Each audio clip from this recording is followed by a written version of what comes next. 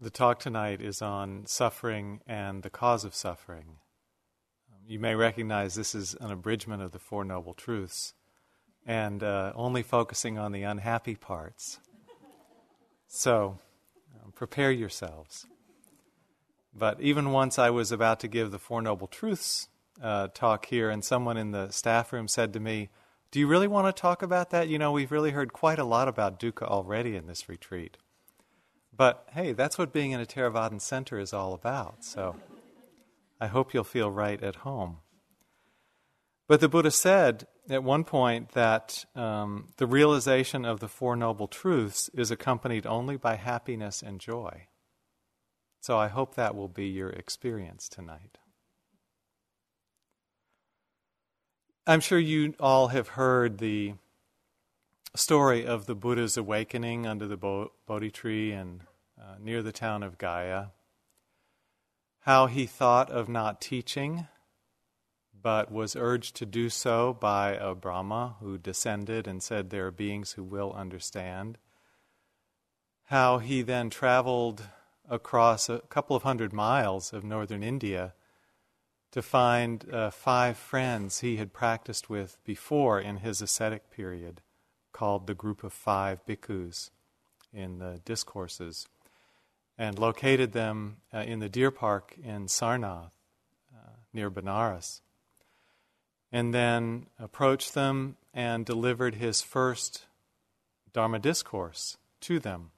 And in that discourse he laid out the basic teaching on the Four Noble Truths. So the talk tonight is primarily based on his first discourse called the Dhammacakkappavattana Sutta, which translates as setting in motion the wheel of the Dhamma.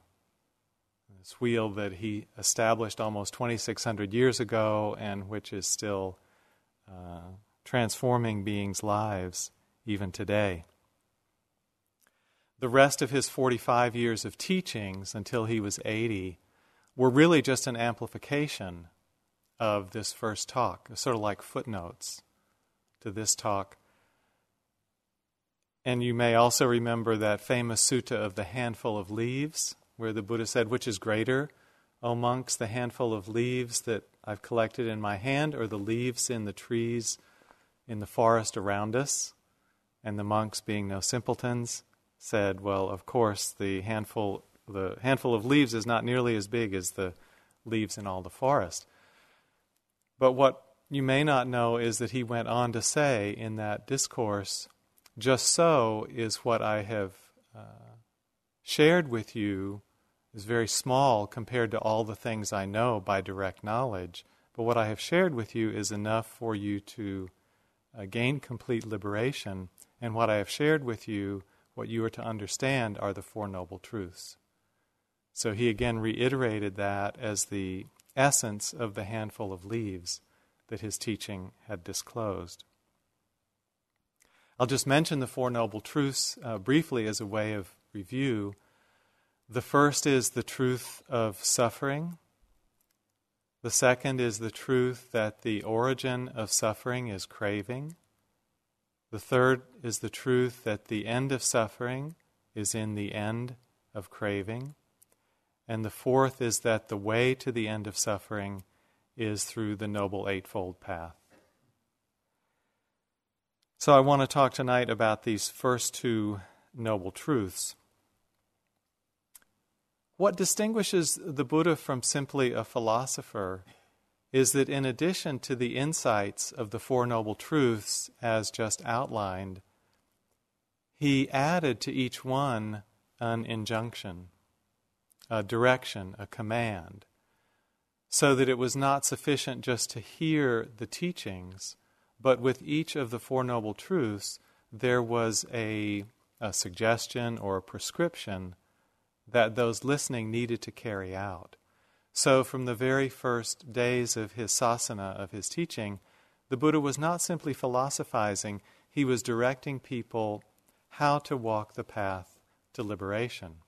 So I'll talk about the injunctions or prescriptions as well as we go through these Four Noble Truths. The way he expressed the first truth is like this. This is the noble truth of suffering. Birth is suffering, aging is suffering, illness is suffering, death is suffering. Sorrow, lamenting, pain, grief, and despair are suffering. Association with what is displeasing is suffering. Separation from what is pleasing is suffering. Not getting what one wants is suffering. In brief, the 5 aggregates affected by clinging are suffering. This truth is sometimes represented, especially in the non-Buddhist world, as, the Buddha taught that life is suffering, or that everything is suffering. And it casts a kind of gloomy pall around the notion of Buddhism. But this is not what the Buddha is saying, and it's not implicit in this statement. It's not what he meant either, I don't believe. The word, of course, that he was using throughout the Four Noble Truths, which we translate usually by suffering, is the Pali word dukkha. But no English word is adequate to translate the range of meanings that are implicit within the Pali word dukkha. I'm going to use suffering as the primary translation as we go through the talk, but please be aware that it's not a very good translation, but it's such a common translation that it is the one I'll use.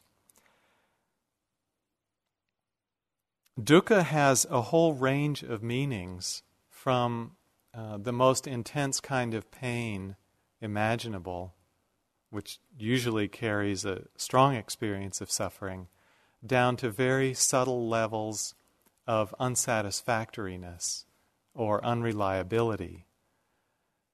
And the basic sense is that this world, as available through our 6 senses, is not capable of providing a lasting satisfaction. So you could say that maybe the best general translation for dukkha is incapable of satisfying. But that's kind of cumbersome. So we shorten it down to this term, suffering. But it ranges from intense experiences of unhappiness to very subtle experiences of lack of fulfillment. Some of the other translations that have been used that you'll read in different texts and translated into English are unsatisfactoriness, unhappiness, unreliability, stress, anguish. All of these convey facets of the meaning of dukkha. But when you come to any specific passage, it's helpful to try to understand which aspect or which nuance of the meaning the passage is particularly pointing to. Because some passages will point to direct experiences of pain, others will point to the more subtle manifestations of unreliability.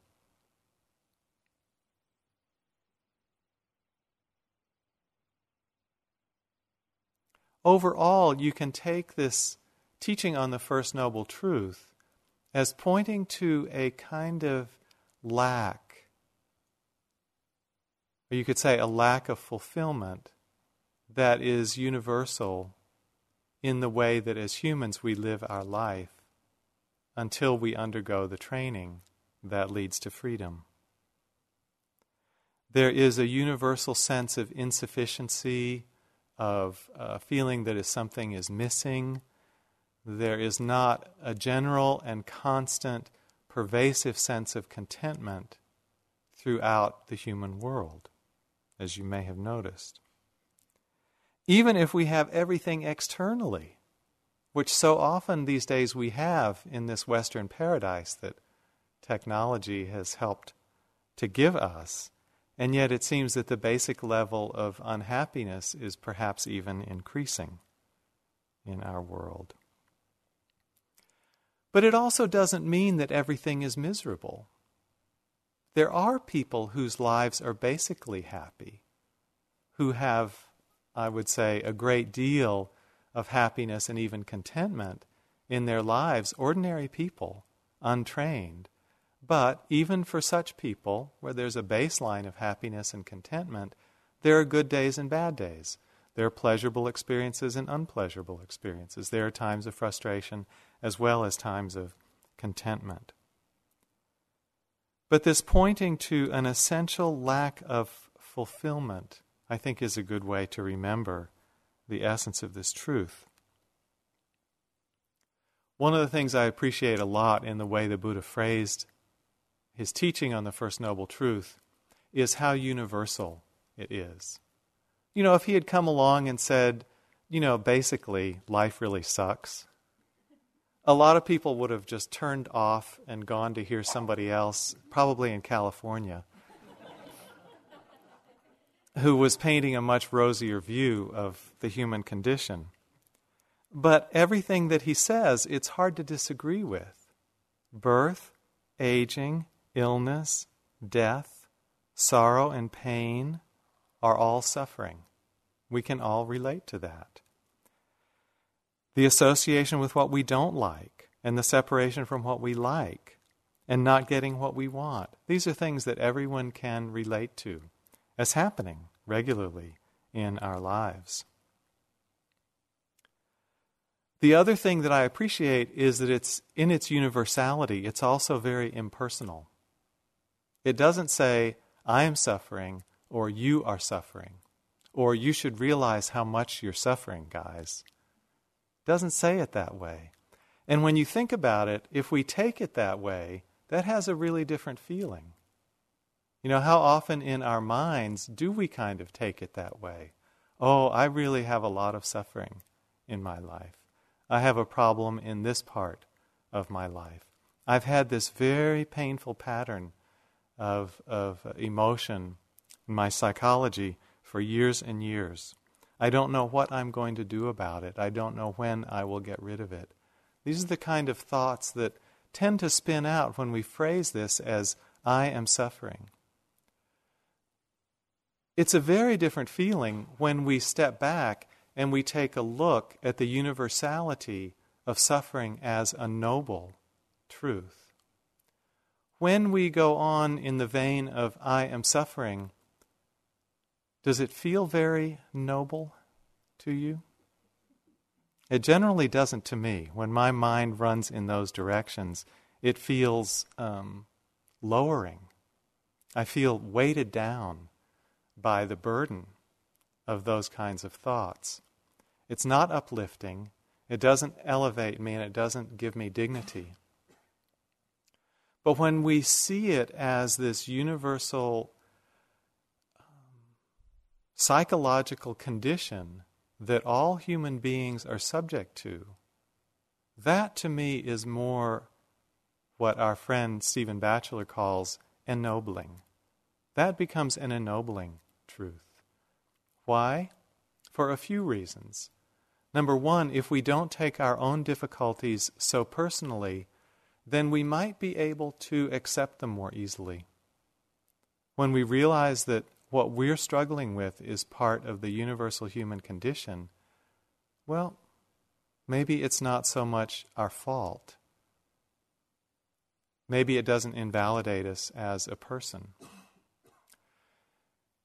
Secondly, it can help connect us to everyone else that we meet.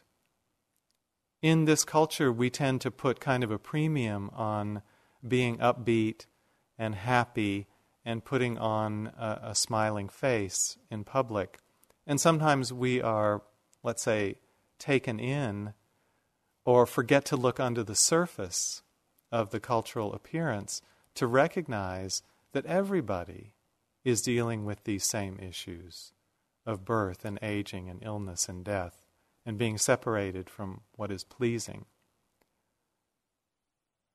When we start to go a little deeper for this universal human condition of unsatisfactoriness, then we can start to connect also with everyone we meet, knowing that somehow we're in the same boat with them.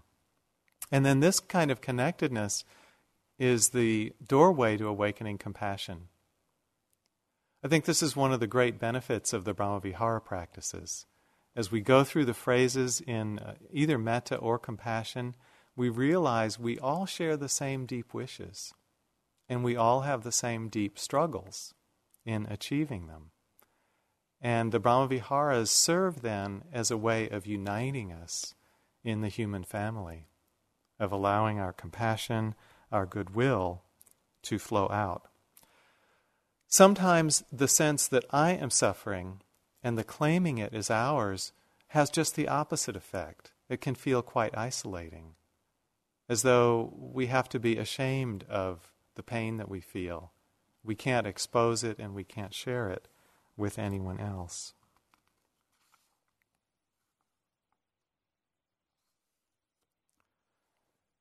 There's a lovely poem by Naomi Shihab Nye that expresses this connection. It's called Kindness.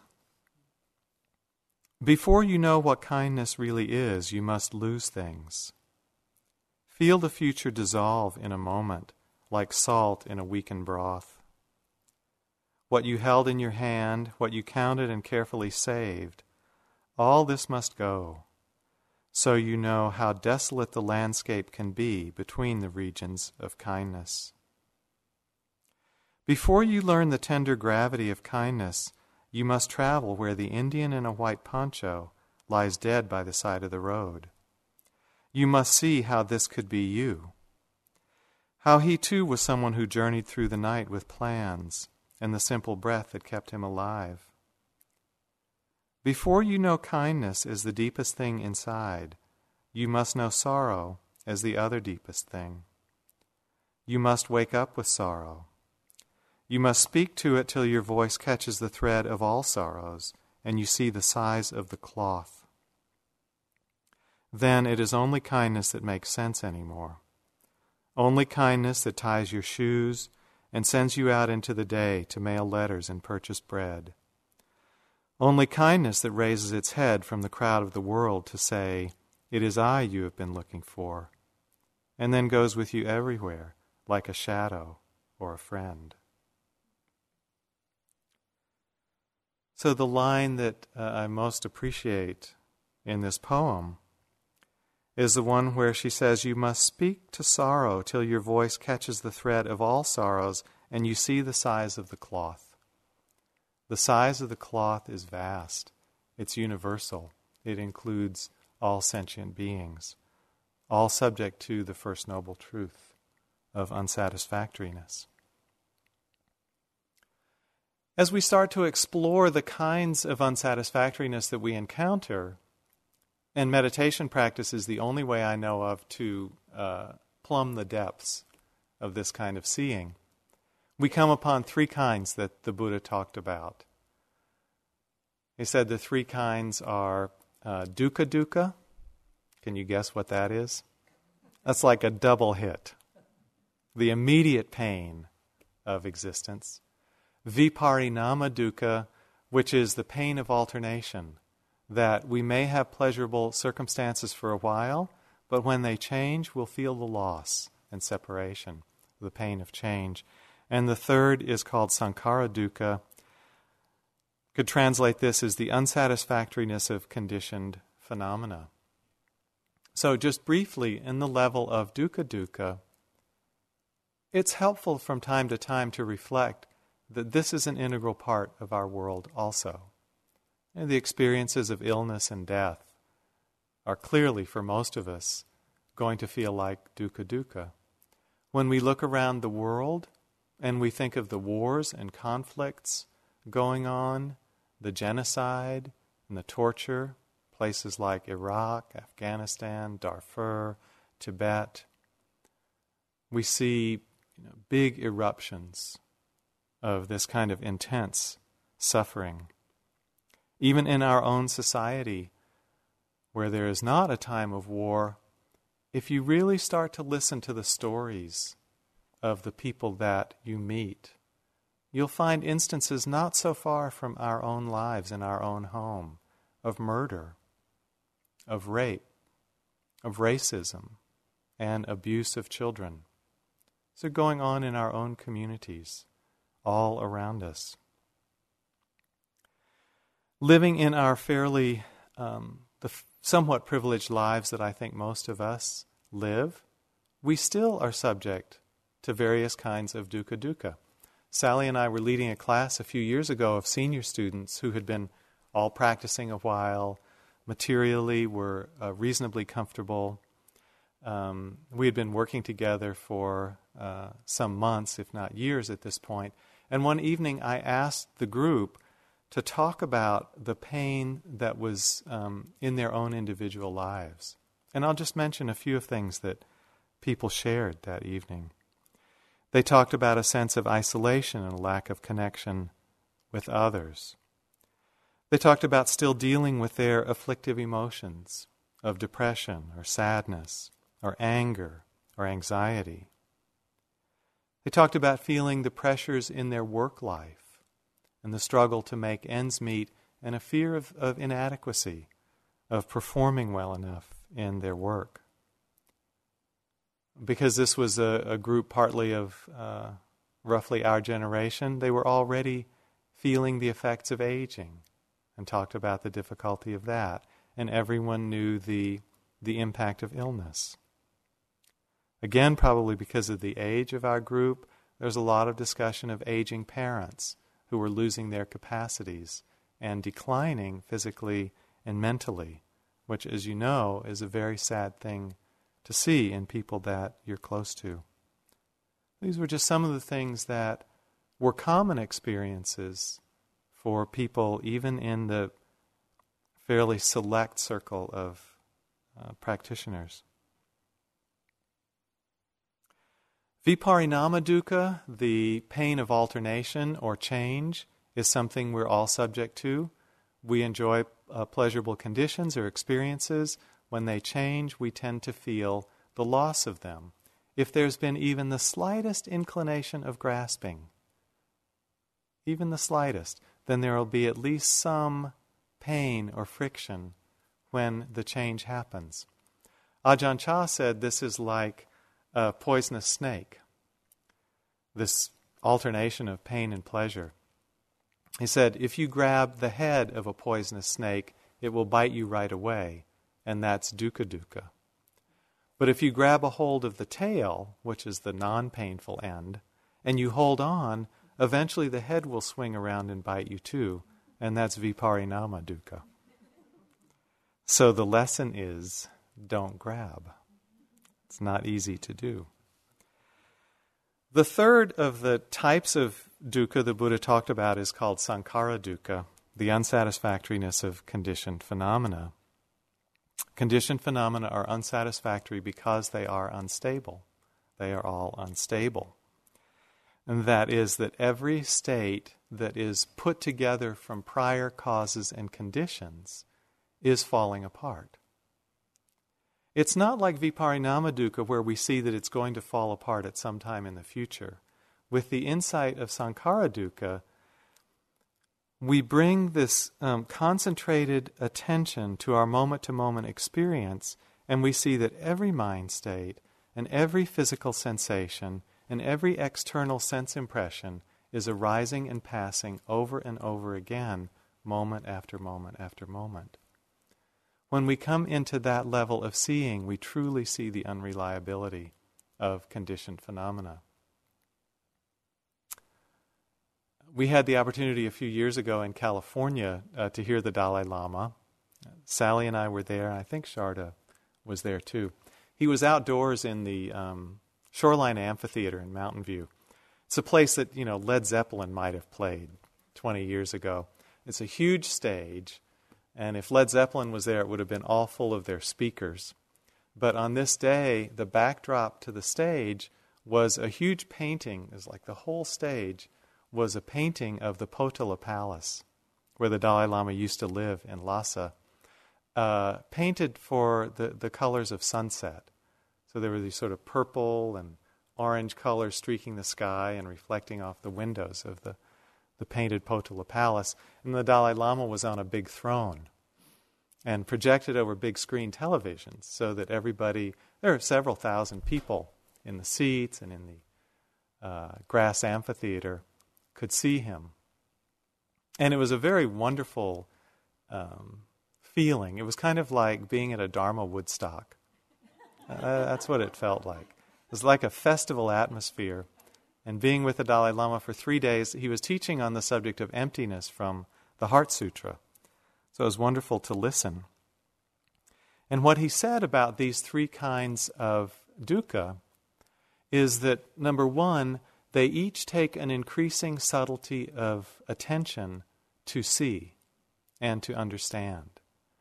So everyone can be aware of dukkha, the suffering of pain, with a little bit of thought and reflection and examination of experience. One comes to understand that even pleasurable experiences come to an end, but that takes some investigation and some reflection. And then it's only with, I believe, the very subtle attention of a concentrated mind that can see the moment-to-moment arising and passing that we really deeply understand the unreliability of all conditioned things. And this is the way the Dalai Lama explained it also. And he said that if you really want to help people in this world completely become free of their suffering, you need to understand these three levels completely yourself. Only then will you be able to help others release their bondage in these forms of dukkha.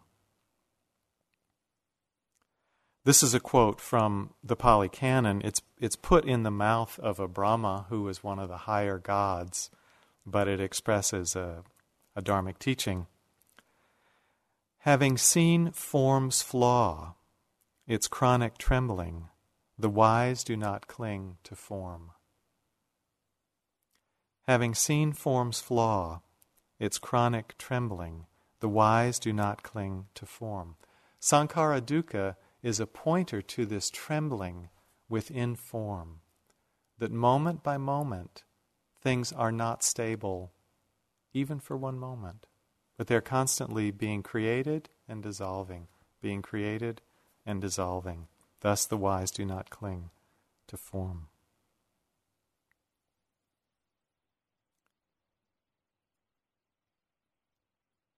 Our problem, of course, is that we don't really see dukkha in this way.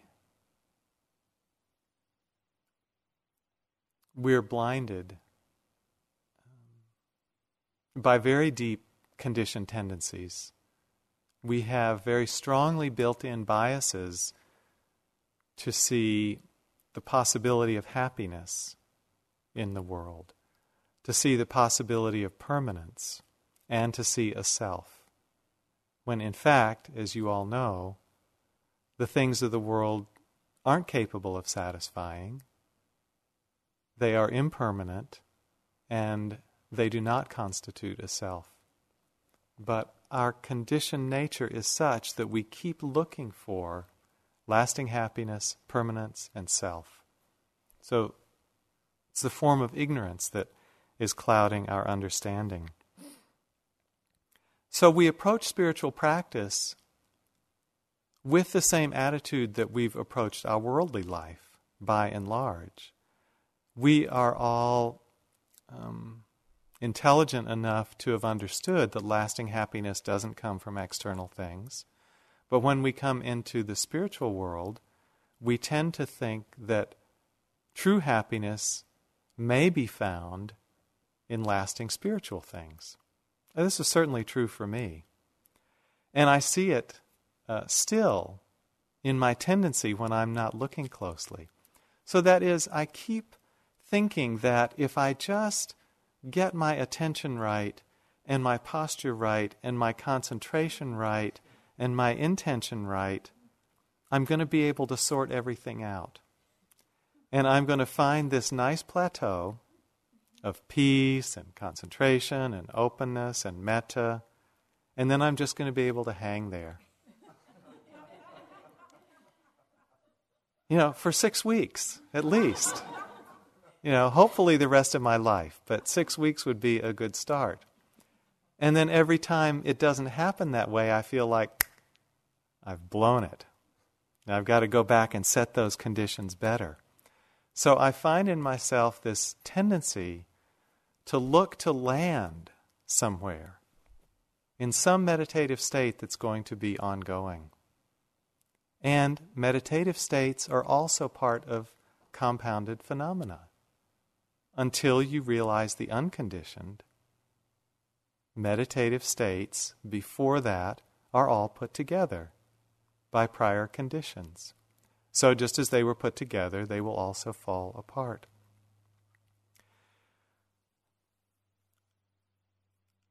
So we not only, keep wanting things out in the world, but we bring the same attitude here and we keep wanting things to be a certain way in meditation.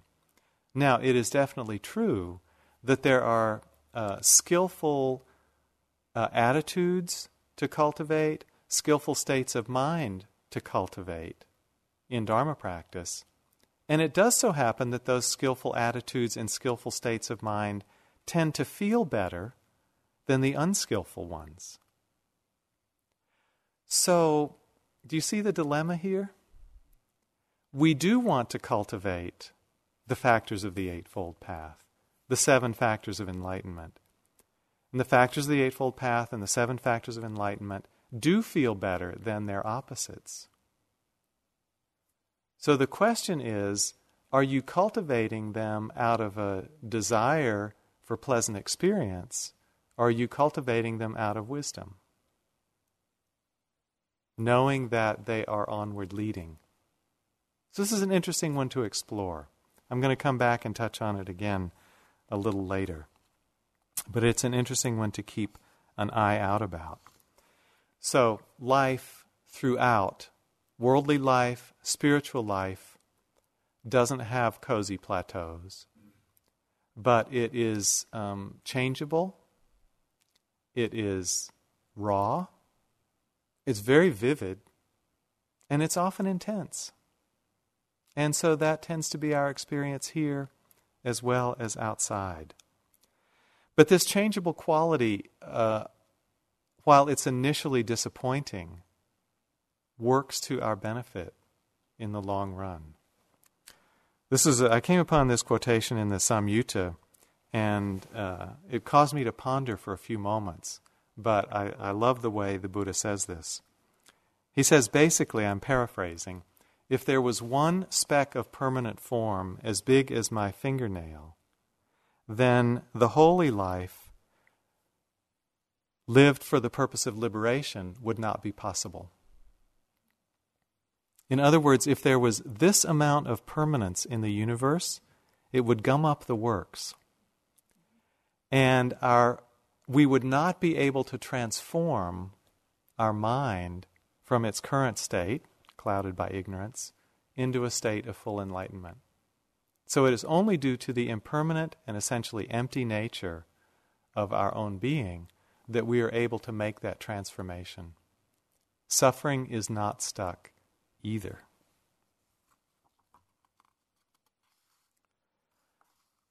So what was the injunction? What's the prescription that goes with the First Noble Truth? The Buddha said, this noble truth of suffering is to be fully understood. So this is the injunction with the First Noble Truth. It is to be fully understood. Part of the implication of that is we don't understand it now. Even after listening to this very eloquent discourse, you probably do not understand fully the First Noble Truth. And I have to admit, I don't either. So what does that mean, that we don't fully understand it now? Well, I think as a practice direction, this is a wonderful instruction. In order to fully understand this truth, I think we need to keep applying it over and over in our experience until we understand its depth. And that means we can use it as a frame to bring in again and again and again to look at the way our experience is unfolding. Ajahn Sumedho said that of his own practice, he used the Four Noble Truths as his primary practice orientation for all the years of his unfolding. And that meant that he would bring them in and apply them, check them out in each situation that he found himself in. So he calls this a lifetime's practice, the understanding and the application of the First Noble Truth. So let's talk about some of the ways that we don't see it.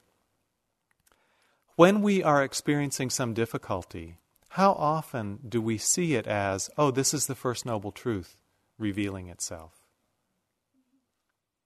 Is it the first thought that comes to mind? How often do we think, oh, I've screwed up again? It's my suffering again that's coming to the fore. So often we see it as, there's something wrong with me, there's something wrong with somebody else, or there's something wrong with the world. You know, the world includes this center, the facility, the food, the weather, etc. So notice that because we don't like to see the truth of dukkha, we have a lot of ways of kind of missing the point. We might deny to ourselves that it's happening. Oh no, this isn't pain. Oh, this isn't as bad as it was yesterday anyway. Or we could judge ourselves. Oh, you just did something wrong. You know, it's your fault that there's pain now. Because the Noble Truths encourage us to take responsibility for suffering and the end of suffering, one can get this impression from the Buddha's teachings that we are at fault if we're suffering. So it's very interesting, there's also a sutta reference where a questioner comes and asks the Buddha, am I the cause of my own suffering? And I was very surprised to read that the Buddha said no. And I found this very liberating. And then the questioner went on, was another the cause of my suffering? You know, think about mom and dad, if nothing else. And the Buddha said no. And he said, well, how is it then? And the Buddha went through the chain of dependent origination. When ignorance is present as a condition, karmic formations arise. With karmic formations as a condition, consciousness arises, and so on. A sequence of 12 steps that ends in suffering. We'll probably talk about it more later. The interesting thing to me that has made me reflect a lot is the first step in that chain that leads to suffering is ignorance. So I want to ask each of you, did you put your ignorance there? Do you remember ever kind of knowingly creating it? There was an enlightened mind to start with, but you slid it into the picture to cover it? No. In fact, the Buddha said that a beginning for ignorance cannot be discerned. That we have been traveling this round really since beginningless time. So if we're not responsible for ignorance, and ignorance is the primary source of our suffering, how can we ultimately say it's our fault? This may sound abstract to you, but the more that I came to see ignorance as the fundamental problem in my relationship to life, the less then I had to say, oh, I made that happen. And I saw that all the mistakes and all the blunders that I'd taken in life and all the suffering that I'd caused was based on that ignorance, stemmed from that ignorance. So the judgment of ourself is off the mark of the Noble Truths. There are many, many causes and conditions that have led to the situation we find ourselves in. Many causes and conditions. So similarly, if we try to escape from the experience of the pain by blaming others, we're also missing the point of the First Noble Truth. You can blame other people all day long for your suffering. Does it ever alleviate it? It hasn't for me. It can keep us stuck in a resentful or blaming attitude, but it doesn't seem to lift it.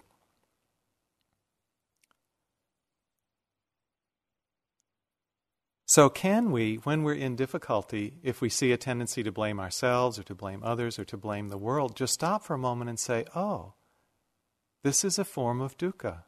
This is the First Noble Truth. And then we might inquire a little more into it. Oh, what is the real source of this dukkha? But being able to name it as dukkha in its universal quality, being able to see it as one more instance of the First Noble Truth, is the beginning of this kind of insight where the noble truth of dukkha comes to be fully understood, moment by moment.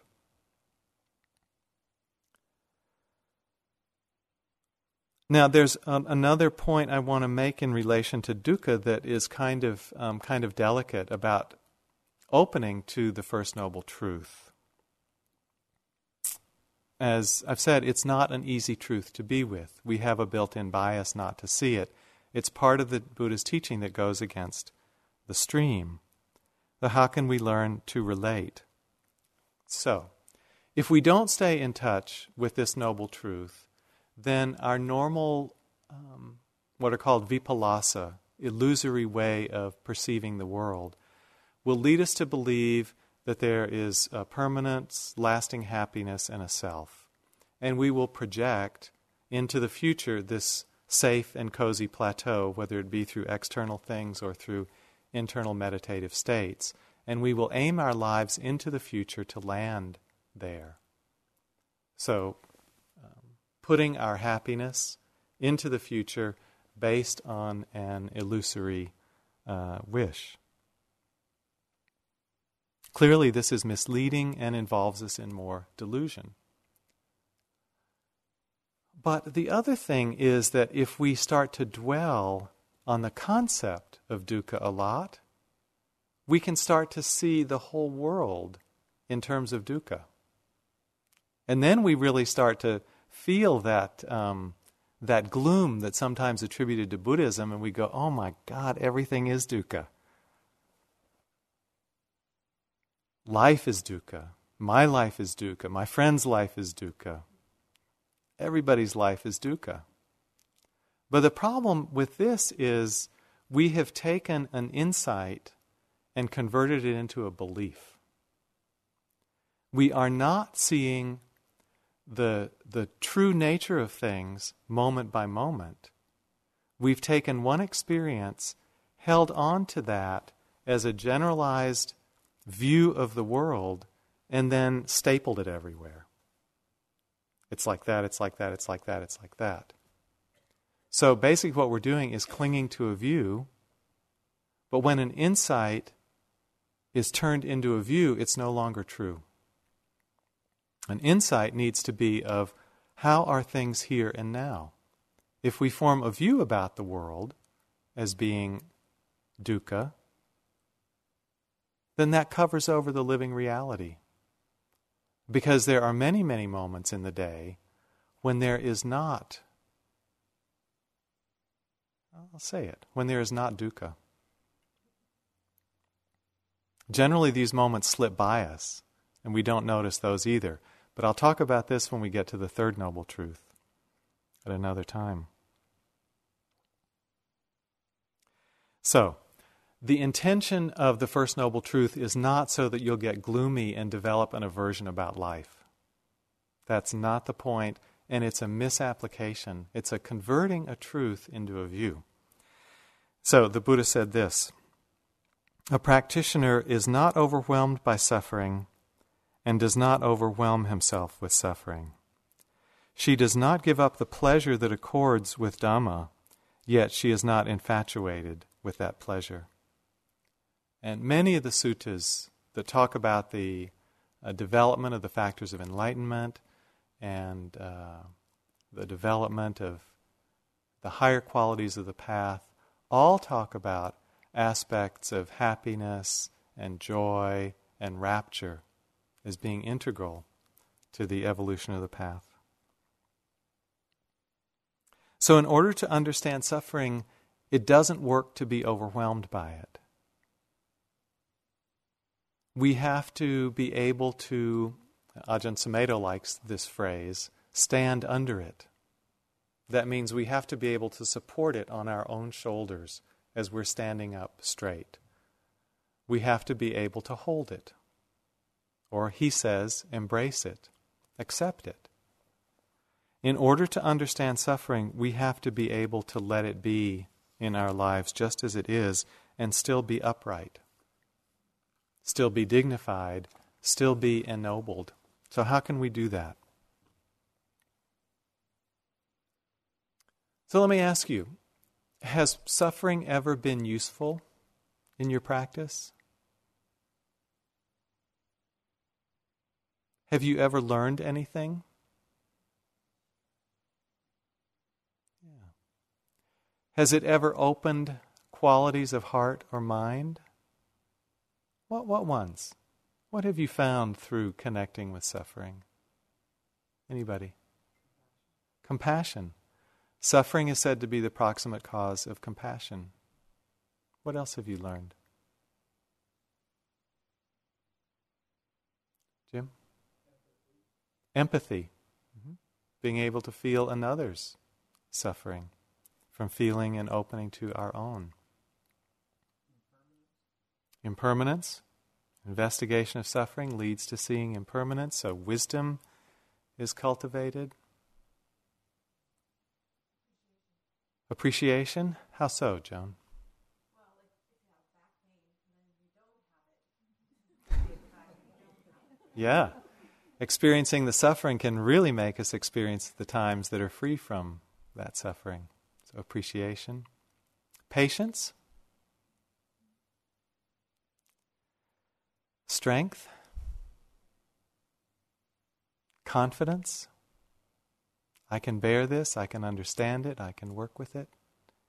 So in many ways, suffering is a training ground for the paramis. We grow, we develop, and we open through a wise relationship to suffering. But it depends on us not being overwhelmed by it. So we have to find that inner strength that lets us maintain our balance while relating to it, while understanding it, while feeling it, coming in contact. That really is the power of equanimity. So equanimity, when it's present, gives us that strength to learn from suffering. One actor that I always really enjoy seeing in movies is Morgan Freeman. And I recently read a little bit about his life story. He was born in 1937, so he turned 70 this year. And he grew up in Mississippi. And being an African-American young man in Mississippi through the 30s and 40s and 50s would not have been a primarily happy experience. I have the feeling. And yet when you look at his character today, I feel, an incredible amount of dignity and self-respect in his bearing. I don't know if you are aware of this, but he was the actor chosen in 2 different movies to play the character of God. So that's kind of a testament to his character. I don't know many people who could play God very well, but he was pretty good. Sally and I were in New York last fall. We went to a Broadway show. It happened to be Spam-A-Lot, which was not particularly dignified, but it was a lot of fun. And when we came out of the theater after the show, it was probably about 11 o'clock, there was Morgan Freeman walking down the sidewalk toward us with a woman that he was with. He was dressed in a black wool overcoat, and he looked just like a character out of his movies. He was tall and dignified, and you could just sort of see the crowd of people just parting, in advance of his wake. So he has a really, to me, a wonderful bearing and character. And I have to believe that a lot of that was learned in dealing with the adverse circumstances of growing up as a black man in a racist culture. So, there are many things that we can learn from suffering when we can bear it, when we are not overwhelmed by it, but we need to see it clearly, moment after moment. One of the ways that we know that we haven't fully understood dukkha is that we keep chasing things. If we really understood dukkha and the true meaning of impermanence, the thoroughgoingness of impermanence, we wouldn't chase material things, we wouldn't chase people, and we wouldn't chase meditation experiences. So to the extent that we still do those things, those are signs that we still have a way to go in the full understanding of dukkha. Also along the lines of the ennobling quality of dukkha, Ajahn Chah said this, which you've probably heard before, but I love this reflection. He said, there is suffering that leads to more suffering, and there is suffering that leads to the end of suffering. Now I wonder what makes the difference between those two. We see a lot of suffering in the world that seems to lead to more suffering. There seems to be this spiral of violence and unhappiness and the pursuit of materialism going on in the world today. So what is the kind of suffering that leads to the end of suffering? Or better, we should say, what is the quality of mind that can transform suffering toward the end of suffering? So I think one aspect is this base of equanimity, that we have to be strong enough to be able to bear it. The other is an interest. If we have an interest to learn from that suffering, that brings in a very, very wholesome factor of mind. This sort of interest and investigative quality is the second of the enlightenment factors. The first is mindfulness, which gets us there and puts us in touch with what's happening. The second is that we want to investigate how that suffering is arising, how it's being sustained, and how it can be ended. So if we get interested in suffering, this is really I would say the turning point that starts to lead us toward using that as the end of suffering.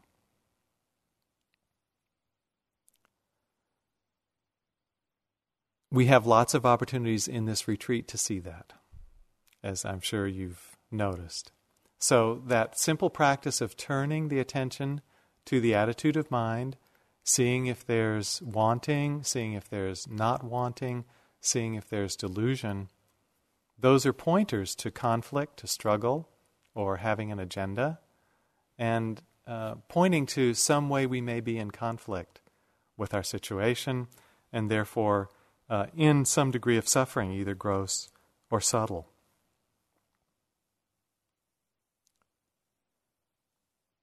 So if we can take that opportunity to learn what leads to suffering, how does it get created, how can it be released, and how can it be ended, that's the investigation that we're here for. I heard a teacher giving a Dharma talk recently, and he said something like, changing the conditions that lead to suffering is what our practice is about. There is no other practice than this. Changing the conditions that lead to suffering is what our practice is all about. There is no other practice than this. It's only through our own wisdom that we can change those conditions. We can't do it by a force of will. Or maybe a better way to say it is only wisdom that can change those conditions, not a force of will. So we have to look, investigate, attend, be interested, be curious, until the wisdom itself reveals to us suffering, its cause, and its end. And if we are patient and we stay with that experience, knowing it as the First Noble Truth, the wisdom will reveal that to us. The wisdom will unfold the way out.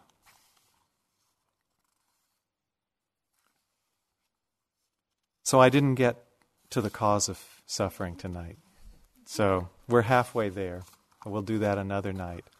But I just want to end with the Buddha's formulation from this same discourse, from the same sutta, of the third noble truth, just to point to the direction of the teaching. This is what the Buddha had to say about the third noble truth. This is the noble truth of the end of suffering. It is the remainderless fading away and cessation of craving, the giving up and relinquishment of it, freedom from it, non-reliance of it. That is the end of suffering. So let's just sit for a minute together.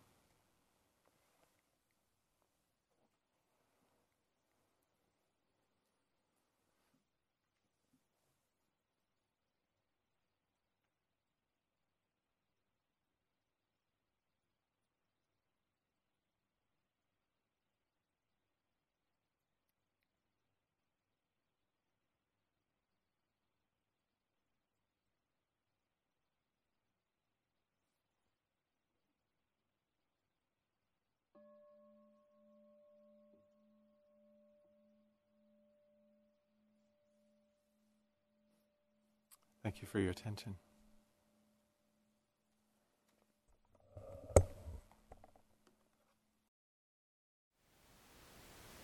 Thank you for listening. To learn how you can support the teachers and Dharma Seed, please visit dharmaseed.org/donate.